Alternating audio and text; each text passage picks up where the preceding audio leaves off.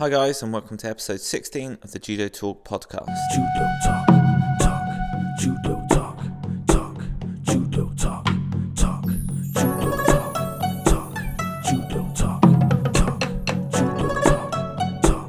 judo talk.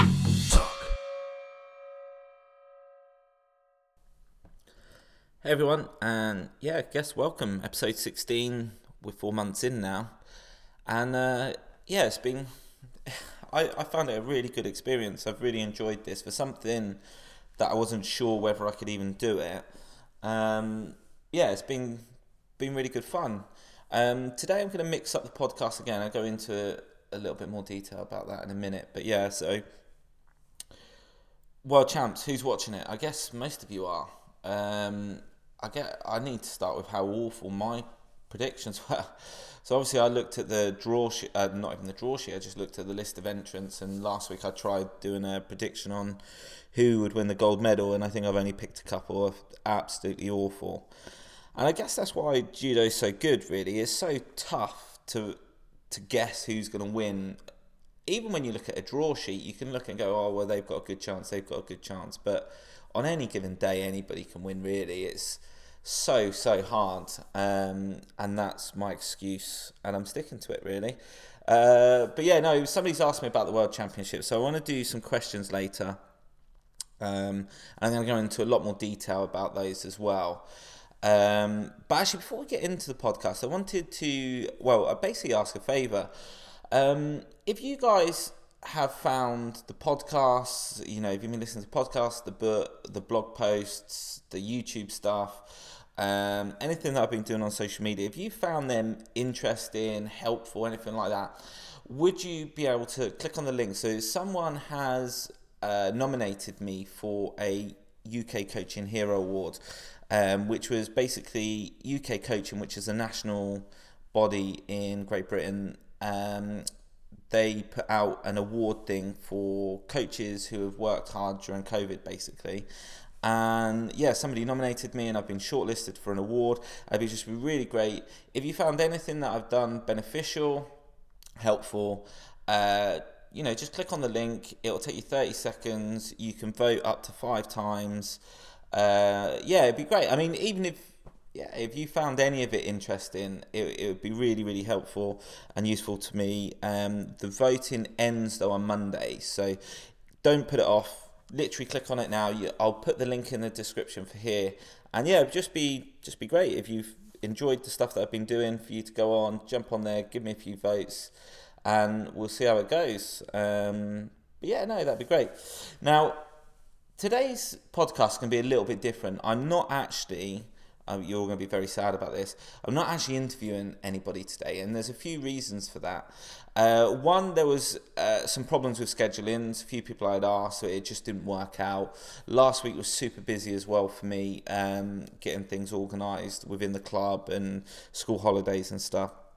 And I think for this podcast to really work, I think being able to do some weeks where it's me talking about topics, ideas, answering questions, it will really give the podcast longevity, because not always with work schedules and stuff are we going to be able to jump on and interview people.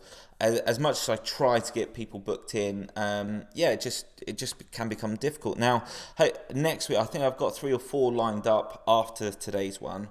So don't just bin it off thinking, oh no, I can't listen to Vince for 40 minutes or however long we chat for today. But today I hope to answer a few questions in a bit more detail.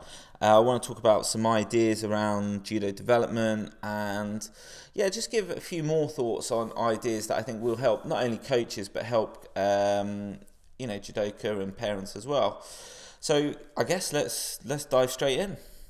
So the question I want to start with today actually is one as a coach that I get asked quite a lot.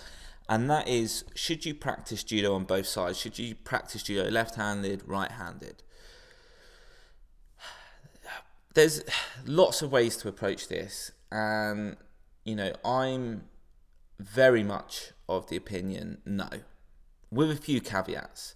So if you're a recreational player and you do judo for fun and you just want to turn up and practice judo, improve ish. You just want to enjoy being on the mat. Go left and right. Do both sides. Practice whatever you want, and just enjoy, the experience. But if you're asking me, do you think top level judo players, or if you want to be better at judo, if you want to be thrown less, if you want to throw more, should you do left and right? The answer is no, I don't think so. And I think we don't spend enough time on the mat. And I say we, a royal we, I mean, just generally, people don't spend enough time on the mat. Now, I remember being in Japan at Scuba University. I was coming off a 3-hour session, and there was little tots, 3, 4, 5-year-olds going on, and they were doing a couple of hours, right? When we teach classes to young children, they're very rarely an hour, and culturally it's completely different. They can keep that discipline, they can keep that control, but I just don't see how we have enough mat time, how we're able to be on the mat long enough to practice both sides and get good at both sides. You don't often see footballers trying to kick with both feet. You don't see golfers trying to play left-handed if they're right-handed. Tennis players don't just switch to left-handed. It's very, very rare that you ever find in any sporting scenario that people decide to go both sides. And there is an inclination on this. There is an inclination that people should go both sides. And I think it is misjudged, really. I think we watch judo and we only see sometimes what we want to see, and we see people throw in and it looks like they're throwing left and right, but sometimes it isn't. If you take a European style, like Eastern European style, where it's a bit more wrestling, their grips that they're taking there is no real dominant side. You think of like the bear hug position, going left and right doesn't really work. And you can say, oh, right, they do left hip on Seoinage, or, you can come up with specific examples. But I guarantee you, if you watch the worlds that are happening right now, and you watch every single contest, watch how many athletes, how many judoka switch from left to right. It just doesn't happen as much as what people think. It really doesn't. And when they do switch, okay, there's a couple of reasons that I find. One is that they're under a lot of pressure. They're not coping. You would see it actually quite a lot if Iliadis was fighting. He would put people under so much pressure. Or Ono, also, a real physical dominant fighter who's really aggressive with their gripping and they can throw. You'll see the other person switch, not because they want to, because they don't know what else to do. It's almost like I'm not sure. And if they don't switch, they'll do a sacrifice technique or a drop technique. They'll get down. And I think that happens more often. The ones that do it effectively will do it from a routine, a preset grip and exchange, or a preset movement pattern. And it will come from their existing judo. So, for example, it might be the fact that they're right-handed or left-handed, and they do a lot of stuff turning on their strong side. And naturally, they might get a reaction that jigotais or braces on the other way, and they might turn with a left seoi or something like that. I think I'm going to probably get this wrong. I think something like Adir, the French guy, I think he was pretty good at doing seois on both sides because it complements each other from the reactions. When we think about the actual judo side of it, you only get the right reactions if you're going for the first technique. So, for example, if you try and throw somebody with a Seoinage, a really strong Seoinage, and maybe you throw them for Wazari, whatever, but you get reaction. The next time you go for that technique, that's when you're going to feel the reaction. And that's why Kouchigaki works, because you feel that reaction, you feel that they're worried about that technique, and you can see that it's working because of that reaction. So I would like to hear your thoughts on it, I guess, whether you should go left and right. But I just can't, in my mind, with the time on the mat and thinking about it. And from a coaching perspective as well, and I will talk about this from a coaching perspective. when I'm working with players that are slightly more advanced, I'm not saying elite level, I'm saying slightly more advanced, black belts, competition fighters, and maybe they are international level and they're working towards it. When I'm trying to work with them, I'm like, right, what we doing? What's our strategy? What's our plan? What do you do against the same side of the opponent? The worst thing in the world to hear is, sometimes I'll do this on the left, sometimes I'll do this on the right, because there's no predictability in it. There's no structure. You're not able to go, right, we want to remove some of the thinking process out of their judo. So we want to make sure that when they step on the mat, it's not random. They understand their job. They understand what they're doing. They understand their gripping pattern. They're understanding how they're going to progress through this fight. If they say, well, sometimes I'll do a taitoshi on the right, sometimes I'll do this on the left, sometimes if I can't win this, I'll do that. If I can't do this, I'll move on. And as a coach, you just can't build into any structure into their judo or any predictability in it. You might as well flip a coin whether it's going to work or not. So I really think about, when I'm developing judo players, when I'm working with judo players, how can we give them the best chance to succeed? How can we really nail down? And that comes from understanding their gripping, understanding their movement. And I would like you to watch some of the world champions, especially go into the heavyweights. As the heavyweights come in, watch how many of those go left and right. What we're thinking about when we're thinking about the left and rights, we are thinking about the really 60 kilos, 66, maybe even 73s, where they're sprightly, they're moving. It seems like they can attack from any direction. But this is a very small number of people that can actually do it. There's not a huge percentage on there.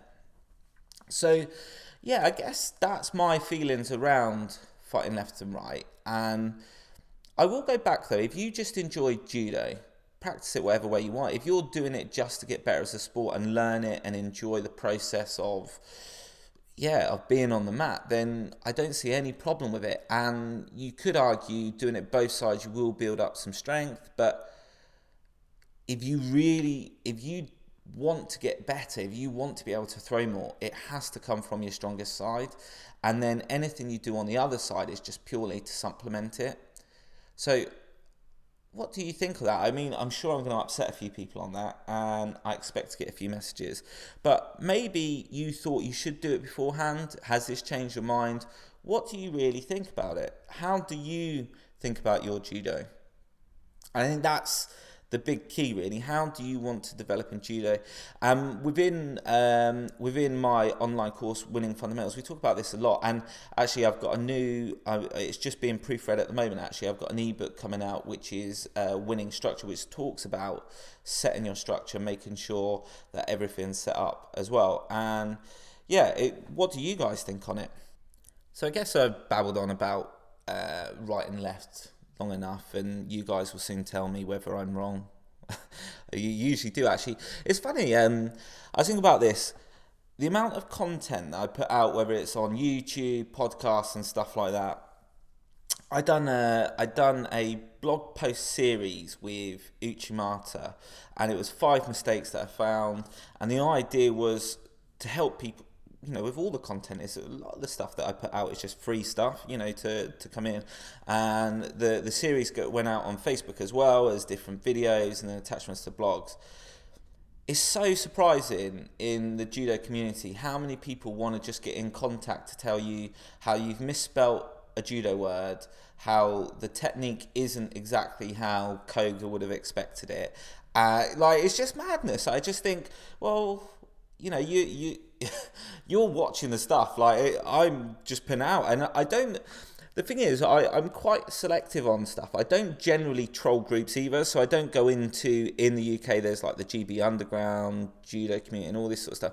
I stay out of those groups. I don't really put anything in there, and there's a few reasons. One, because I'd spend my time arguing with people a lot of the time, but also as well, I think with the content that I'm putting out, if you want to have a look at it, you can come find it, and I think that way it's a lot more. And then, but that's why I find it a little bit strange that people then try and troll it a little bit and try and go, well, that's not correct. That's because they're choosing to come and find my content. Now, I'm sure some of it on YouTube is organic and it just goes out there and people see it through association, but I do find that quite weird. Actually, the best reception that I've had is actually through the podcast, and I don't know whether that's a little bit more just because it's personal or feels personal. I don't know. But yeah, it's such a strange world doing online stuff. And I don't think people would be like that if you were stood on the mat with them either. So yeah, so that's a strange one. But I put out some questions online, and there's this, I missed it last week. I had recorded the podcast before I'd seen this question, and I'm glad I did, really, because I don't think I would have done the question enough justice at the end of last week's, because it was quite a long podcast last week. I think this week I can give it a little bit more thought, and yeah, just give you guys some of the thoughts around the subject as well. So it was from Barry on Twitter, and basically he said, adolescent dropout from judo seems high. No proof, just anecdotal and what I see. What can be done to increase lifelong participation in the sport? So yeah, so I think anecdotally, you would say that, and actually the stuff that we use for registers and tracking, and we take all our sort of key performance indicators of the club, so we track when people leave, when they give up, and so we know once kids get around sort of adolescent age, there is a higher probability of them leaving the club. Okay, and I'm sure in your dojos, if you've got children that are teenagers, you'll pick up on this. There's a huge dropout. Now, what can we do about it? What do we know? What can I help you with? So actually, we know quite a lot, and I'm going to try and break this down into a few different components. Okay, so moving through maturation, so moving through puberty, is quite a tricky thing for children just in general, and I want to know whether you guys see this, because so there's a thing called the youth physical development model, and basically it looks at what children can benefit, what training people can benefit from at certain ages, okay? But this one goes slightly further, and it actually looks at the social and psychological benefits and the way relationships change as well. And what it says is it's believed that when children move from being childhood into adolescence, that the way they react and the people that they look up to are slightly different. So, with like young children, as a parent, you're like their hero. They look up to you for advice. They listen to you. They'll do, whatever you ask them to do. So that's a really good thing. But there's a shift, and as they move into sort of adolescence, into puberty, you're no longer, as their parent, the person that they want that encouragement from. And no, that's wrong. You're not the person they're going to take advice from, is most probably a better way of putting it. Okay, so they're going to look for external social proofs of that they're doing well, so affirmation that they're doing really well, they're improving stuff, and that transitions. So that moves from you as a parent, or me as a parent, I'm going to talk from a personal point, and then it transitions into generally their friendship groups or a coach, and that's where they go. And at this age, what they're looking for is for self-worth. They're looking for self-confidence, and they don't look from it from a parent anymore. They look from it from their peer group. Okay, and that's why you start to see at this age group that children will start hanging out with their friends a little bit more. It's not just because they're older and they're allowed more freedoms, because they want to be accepted. Okay, so we know this happens. This is something that goes on. So as coaches, what can we do to try and help this? Well, the first one is actually just reassuring them that their judo is a good place to be. Making them understand that actually coming to judo is a good part of their day. They can come, they can have a bit of fun, let off a bit of steam, and create friendships and communities within your group. So every class, maybe as a whole club, maybe keeping them together. Now, you'll also find at this point, they will decide, some children will naturally want to go into competition judo and some children won't. And this is the point in their age where they're starting to work out, do I want to do this forever and be an elite judo player, or do I want to go find something else? Which is the wrong decision. The decisions are, do I want to be an elite judo player, or do I want to continue doing judo for fun around whatever else I want to do? So as clubs and coaches, we need to think about what extra can we do to help them, okay? So, for example, can we put them on a little coaching course? Now, this is where I think British Judo get it really wrong. I think around 14, 15, 16, there should be opportunities for green belts, for blue belts, to try and do some coaching experience. Same way as they do their refereeing experience, their table officialing.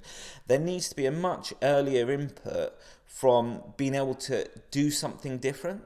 And it might be the fact that they help out on a couple of the classes and they get their self-worth and their self-confidence from being able to help the class before theirs. It might be the fact that they feel a little bit more important. It might be that they want to go to competitions, but they don't want to do the fighting. They want to actually help with the table officialing. They might want to help with the refereeing. And at this age, it's really important that we start to understand what is their motivation, what is their intrinsic motivation for coming to judo. Some kids, it's because they love having a scrap. Some love the randori. Some prefer the technical side, being pushed mentally about how judo interacts. Can we push their knowledge of judo a bit more? Some, it's purely to see their friends. Some want to go on and maybe they want to be a coach. But there needs to be some options. There need to be more. I think if we consider judo purely as a randori exercise, we are selling the sport really short. And the other thing that I try and do with the kids is I try and motivate them with their black belt. Okay, and there's a few reasons for this, because I think every person doing judo should be trying to work towards their black belt. But by staying in there, they're committing to themselves. They're understanding that actually it's not just about the competition. If they work towards their black belt, they are going to achieve something. And once they're there, they're about 15, 16. They've gone through some of the hardest parts of their growth and their development. And they're almost through the other side. And then you can go, well, are you going to university? Do you want to go to university? Because if you want to go to university, if you stay doing judo, the second you move to university, you've got a social group. And I know a few guys that I've worked with that aren't competition players. They've got their black belts. They've gone to university. And actually, the best thing that they've done is join their judo club, because they've got that community that they really want. And this is why it's so important. And this is why, even during COVID, we were trying to keep active and keep our club and members going, because it's much more than just doing judo. It's so much more than that. So I think having those options for your adolescent judo players is really important. Now, I know there's going to be some people that go, well, I'm just a recreational club, a coach, I do this and I haven't got time, which is understandable. There needs to be a point now where there are facilities and there are coaches and clubs that are able to do those things. There needs to be a way of keeping people involved in the sport. So yeah, I think with adolescents, it is a tricky one. They're growing, the physical side of it, it's hard. But there are things that we know and there are things that we can do to try and offset that. Some children will just want to stop. And don't forget as well, as they get older, as they move through the adolescence age groups, their parents become less involved in their activities. So, for example, they might be expected to get a bus to train in. They might be expected to do certain things for themselves. The parents might decide that actually they're going to do their training. So it might be purely the fact that they're struggling to get to training. What are the options? How can you help them get to training, be productive, and these are bigger questions. They're not simple fixes. It's not as simple as trying to fix a Tai Toshi or anything like that. But I feel like we do miss a trick with the kids of that age group. They either move into more competition judo, or they just fall off the spectrum. There's less children at that age group doing judo purely for the fun of it. And as I say, it's not easy. But I would say that would be, Barry, if you are listening, that would be where I would start. And, you know, we want children, we want people to be involved with the sport for as long as possible. It can only be a good thing, having more ambassadors in the sport, having more people telling people telling people about the sport and why it's so good, going to work and telling their friends about it. You know, it's look how big Brazilian Jiu-Jitsu is. How many adults still do Brazilian Jiu-Jitsu? And there's a few reasons for that. One, it's Newaza, so it's a little bit safer, they're not getting thrown. But they've also created that community. They've created a place where they feel together, and that would benefit the adolescents, but it would also benefit the adults as well in our judo community. So Barry, I really hope I've done a good job at answering that for you. I hope it was as concise as it wasn't concise, I was babbling on a bit, but I hope it was relevant and helpful. And if there's any coaches out there that want to discuss this in further, if you want me to go into more detail around it, I'm more than happy to. And it's most probably, this should be possibly something that's taught on your coaching courses, the way that training does change for adolescents, and creating more options for them, and giving you guys the resources to be able to cope with that as well. So Barry, I hope that helps, mate.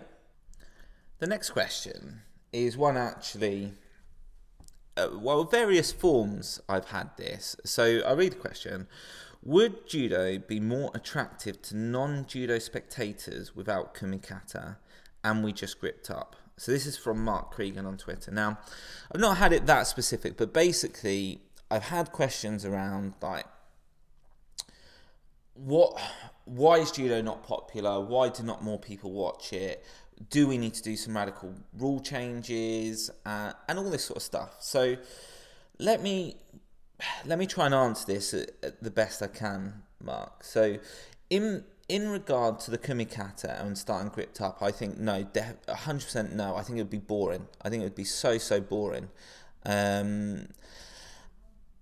And I think for me, what I find with judo and what I find quite amazing, I have this discussion with my wife all the time actually, and we talk about judo and how good it is, and how many people listen to this knows all of the rules of rugby. How many people know all of the football rules? How many people know all of the rules to hockey? Or I don't think it's a rule set problem, okay?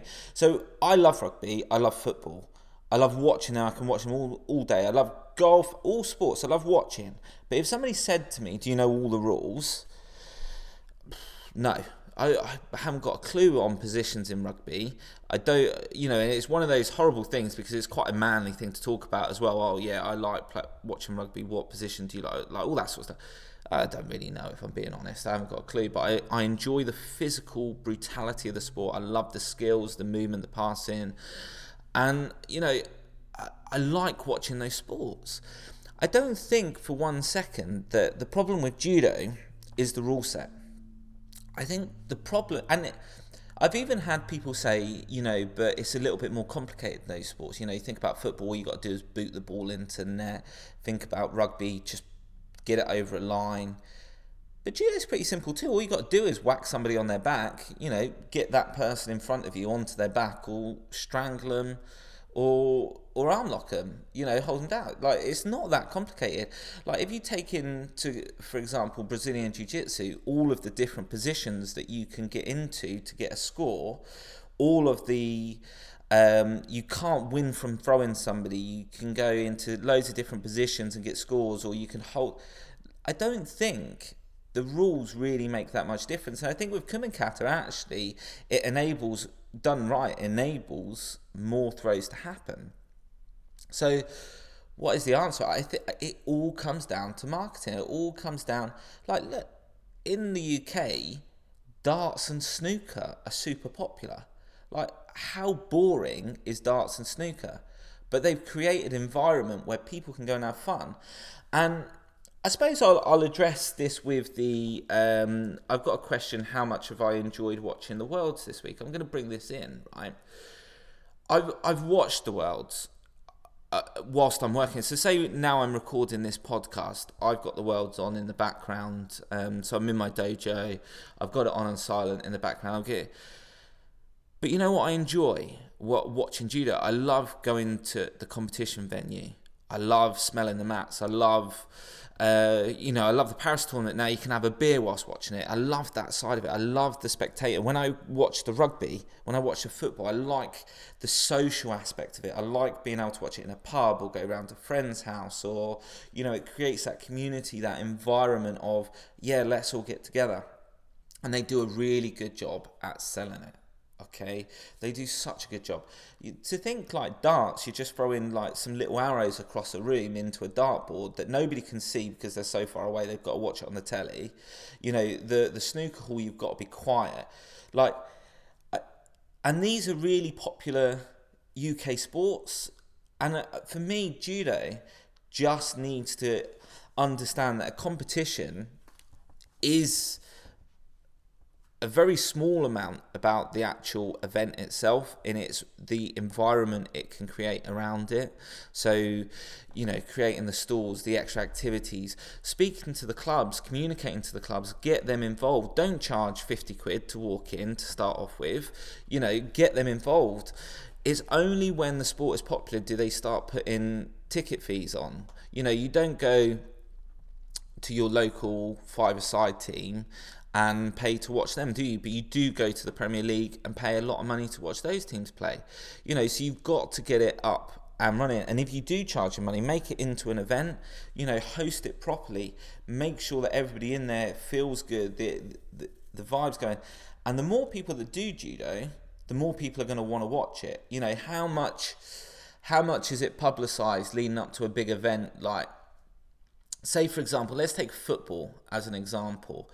If you've got a big game coming up, they're on for 3-4 hours before the kickoff talking about it. All week there's adverts about it. All week they're talking about it. And obviously we can't do this on a smaller scale. Well, actually, no, I don't actually buy that. We could, if the areas and stuff done something, you could create more of an environment around it and more of a buy-in. I think the rules aren't the problem in judo. I think it's just the awareness and getting people interested. We almost sometimes have, because we know how good judo is, we just expect people to enjoy it too. We've got to sell it to them. We've got to tell them why it's so good to watch. There's so many good fights to watch.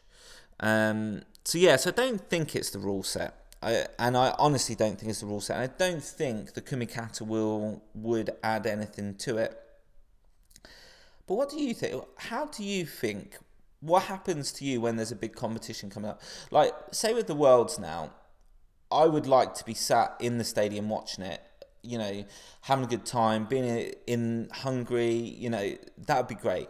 The next best thing would be to sit with a load of mates and watch it, have some food, get into it. But a lot of the time now, I'm watching it whilst I'm working. So although I'm watching it, I'm not really paying attention. And if I miss anything, I have to go back and I'll have to watch it on catch up or, on the IJF portal. But that's not how sport's supposed to be enjoyed. So is it the fact that do they need to think about how they put it onto TV? Football is always, you don't have a football match on when everybody's working. It's always late in the evening or it's on the weekend. What can they do to make it more viewable? What can they do to make it so people can watch? And you're always going to find that difficult because it's a global sport. But yeah, there has to be considerations around that, I think. But yeah, so Mark, I hope that helps. I hope that answers your question, and I hope that's not like a preaching this is what should be done, because I'm not in events. I don't know, but that's my thoughts comparing it to other sports at least. Now with the Worlds, I'll go back to the question, how much have you enjoyed watching the Worlds this week? As I say, it's really tricky to watch whilst you're working and stuff, and so brutal, the sport is so brutal. How many favourites now, how many top players have lost matches, like watching Deguchi, miss out on the finals. And that people moan about the rules and stuff. It was, I don't know, it wasn't an Wazzari for me under the old rule set, but with the new rule set, that's what it is. And, everybody knows that. And yeah, it's just so tough, isn't it? It's tough to watch all the sports people lose, but especially when if you win that contest, you're fighting off the Olympic Games against your compatriot. If you lose, you're not going. And I will say though, like Deguchi for me, at one point, I think it was actually in 2019, I thought she was one of the best female judo players on the planet. I thought she was really, really good. And she still is. Like, she is still really, really good. But Canada Judo, they set out a stipulation out the girls. They made them fight. And Klimke, I'm hoping that's how you say her name, she deserves to go. She won her matches. She become world champion. And what a nice position to be in for as a country, having two fighters fighting off to go to the games, but they're also fighting off for world medals. Such a good position to be in. But also, like, how many medals have Spain won already? Was it 3 medals? Just phenomenal. I think it's so hard to know what preparation everybody's had for this as well, though, this world. It's really difficult to understand who's been training hard, not hard, because everybody would be training hard if they could, but who's had the ability to train. And it will punish countries that rely on travelling for their randori. For example, Great Britain, they always travel to get their randori. And I know they've been to Holland a couple of times, but is that enough? Are you really getting your players there? And I know some athletes were struggling to even do that. So, yeah, really interesting in the world. So I saw actually Ashley said that he was going to the Olympics for 3 days, and I don't know whether that's a COVID restriction. I'll ask him actually. I need to find out whether this games the athletes are only going in for a period. Like for me, I still struggle to think how they're going to get it to go ahead. I can't get around that in my head. But if they are limiting the athletes' involvement in the games, that's also tough on them as well. I mean, especially if you're first, like Ashley's, I think it's his 3rd games. It's a little bit different experience for him, obviously going to London and Rio. But there's going to be some people that it's going to be their first experience. So yeah, so that's my world's experience. I'm looking forward to. So I like the fact that when we teach judo, we have it on as well. So over the weekend, the kids will get to watch some of it whilst we're practicing, whilst we're training. But yeah, I really like to enjoy my judo, and I'd love to be out in the world right now and be watching. And I can't wait for events like Paris to come back with crowds and travel to come open, because it's just so good. I love being in a stadium. I love it. Absolutely love watching judo. So yeah, so Swansea Judo, I'm sorry I couldn't give you a better answer than that. I'm going to do one more question, I think. I'm not sure what people's tolerance are to listen to me for a whole podcast. So yeah, I'm going to do one more. And this one, I didn't actually take note of the name, to be fair. If you could add, remove or change just one rule for competitions, what would it be? Mine would be to add specific time limit to establish productive newaza. Still short, maybe 3 or 5 seconds. I suppose we had this, I think Lowry asked what rule, asked a rules question. You know what? For me, there would be lots I would change, but so I think the way I would like to consider competitions is you have IJF events, all right? You have the pathway to IJF events. This is your top level, this is the rule set. But where I think we're really limited is everything below that, especially when it comes to kids. So the rules just doesn't necessarily make you better at judo. There's lots of different things.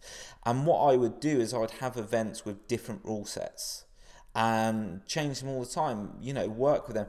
There could be some tournaments where you're only allowed to use specific throws. There could be some tournaments where it's only Newaza. There could be some tournaments where you can only win in Newaza. There could be some tournaments where you start holding the belts. There could be, and I just think it's the lack of imagination. I guess maybe if we go back to, Mark's question about the gripping, and would that become more interesting for spectators? I think that sort of stuff would make it more interesting for judo players as well. And there could be offsets, even running like a Kosen judo tournament now and again, which is a team tournament where you can only actually win in Newaza. Just doing different things. I think our imagination is really limited. And I think, especially when you come to some competitions that are organised and you see referees in this, like I wouldn't, if it was down to me with competitions for kids, there's no way referees would be wearing suits. They'd wear a polo shirt, tracksuit, just be comfortable, make it more accessible, make it more interesting. So I think I couldn't change or add one rule. I think I'd completely mix it up when it comes to anything below elite Olympic level judo. And when I say that, is anything on the pathway to Olympic level judo. So anything under 18s, you can make it whatever you want. It could be Golden School tournament. You could say, right, this tournament, because like say one of the tactics in judo, okay, if you're down a score, all right, you're down a score with a minute to go, there's a thing that we use called quick mates. So the idea is if you're down a score within judo and you've got 1 minute to go, you want to attack now this isn't my tactics, this is something that I was taught from Marco actually. You want to attack within every 6 to 8 seconds, okay? Or as soon as the referee says Hajime, you're on the front foot, you're going. And the reason behind that is, firstly, if you get caught for Ippon, you're losing anyway. Okay, so it makes no difference. But secondly, you need to apply pressure to your partner.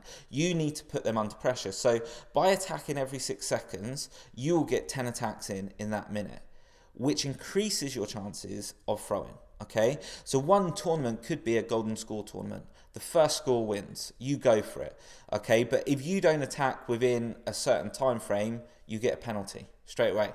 Okay, and it would be a lot stricter. And you literally, you can change the rules. And I think we are, in this country, we could now, coming from this pandemic, we could change lots of things. We could implement so many new rules if there were people motivated to do so, if there were people inclined to. I think the worst thing we could do is just go back to doing what we've always done, because it's not going to produce the next Olympic champion. It's not. It really isn't. We've got to be more.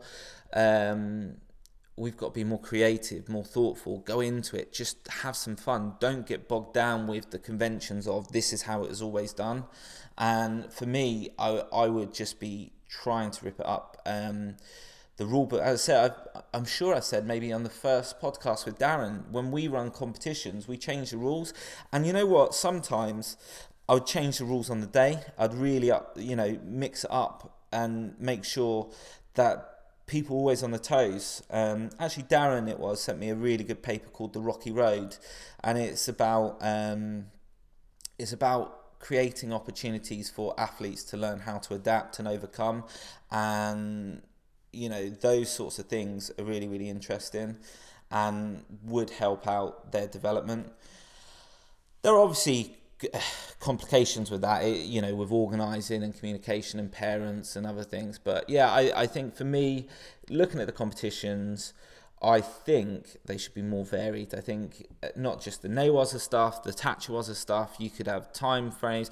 You could have different. Yeah, it just could be so much more. And it might not be the fact that you could operate this on a national scale. Okay, so it might be that it could be regional, it could be club, it could be 4 clubs getting together and say, well, guys, we're going to do this for this time round and we're going to change it up. Get that support in there. But I think you are only limited by your imagination with it, and as long as there's a clear outcome. So I'm not saying just randomly do some stuff.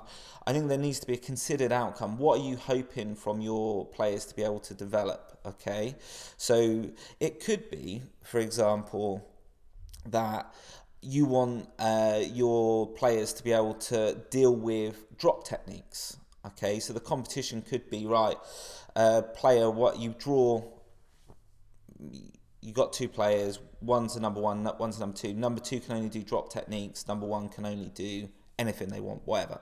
But you just creating those stimuluses, and it could be in your randori, but it could also be in that competition aspect. And I think recreating that competition aspect will help with their ability to cope at competitions and deal with things. So yeah, so I think as long as it's purposeful, I think mix it up, go for it, do whatever you like. I think you should be encouraged to do that, and I would love to see more competitions like that where people are just going for it. Yeah. So yeah, so I'm sorry I didn't actually take the name down with that, but I hope that answers that question. Now, I am gonna wrap it up now because I think 40 odd minutes of listening to me is more than long enough. But I would like your feedback on this one. Did you enjoy it for a change? I don't think it's something that would be good all the time. And as I said, I have got interviews lined up for the upcoming weeks. But yeah, I think to give the podcast legs, mixing it up with stuff like this might be quite good. And send me questions in. I put them on a little note, and I will get round to answering it. I think it's a really good thing because sometimes I can't. Obviously, I've got stuff that I think in my head, but I don't know what you guys want to know about, what you want to talk about, and I'm more than happy to address those on these podcasts as well. I think that's just part of the evolution of the podcast. So the next one, actually, I've got a meeting in a second to discuss the next one. As judo clubs, could you cope with having an extra 100 members? Could you cope with having an extra 200 members, 300? Are you ready to be bigger if you want to be? And that's the question. Have you got a website that facilitates it? Have you got the communication processes set up? How do you operate? Would you like to know a bit more around that? So next week, I'm hoping to get this one organised for next week. If not, it'll be the week after. I'm going to be talking to somebody about those processes and how we can help you, the judo clubs, the judo coaches, to just give you the idea, whether it's around marketing, your website, setting up, allowing your club to grow, some of the practices that can come in, and also create connections for you. So that's going to be coming up. I'm hoping next week, but I've not got it finalised yet. If not, it will be the week after. So yeah, so that's coming up. But let me know, did you enjoy this podcast? What would you like added? What would you like? Was it beneficial still? I think talking about judo is always good. And don't forget, please, if you've not done it already, just log on, click that link to that UK Coaching Hero. Give me a couple of votes. That would be great, okay? And as always, if you've got any questions, you can send them over to vince@vinceskillcorn.co.uk. You can send them via Facebook, Instagram, LinkedIn, Twitter, anything like that. That would be good. And don't forget to share the podcast, to like it, to rate it. That would be really good. Thank you. But yeah, I hope you enjoy watching the rest of the Worlds. I hope you've enjoyed this podcast. I know it's a little bit different. But yeah, I'll speak to you guys soon. Judo talk, judo talk.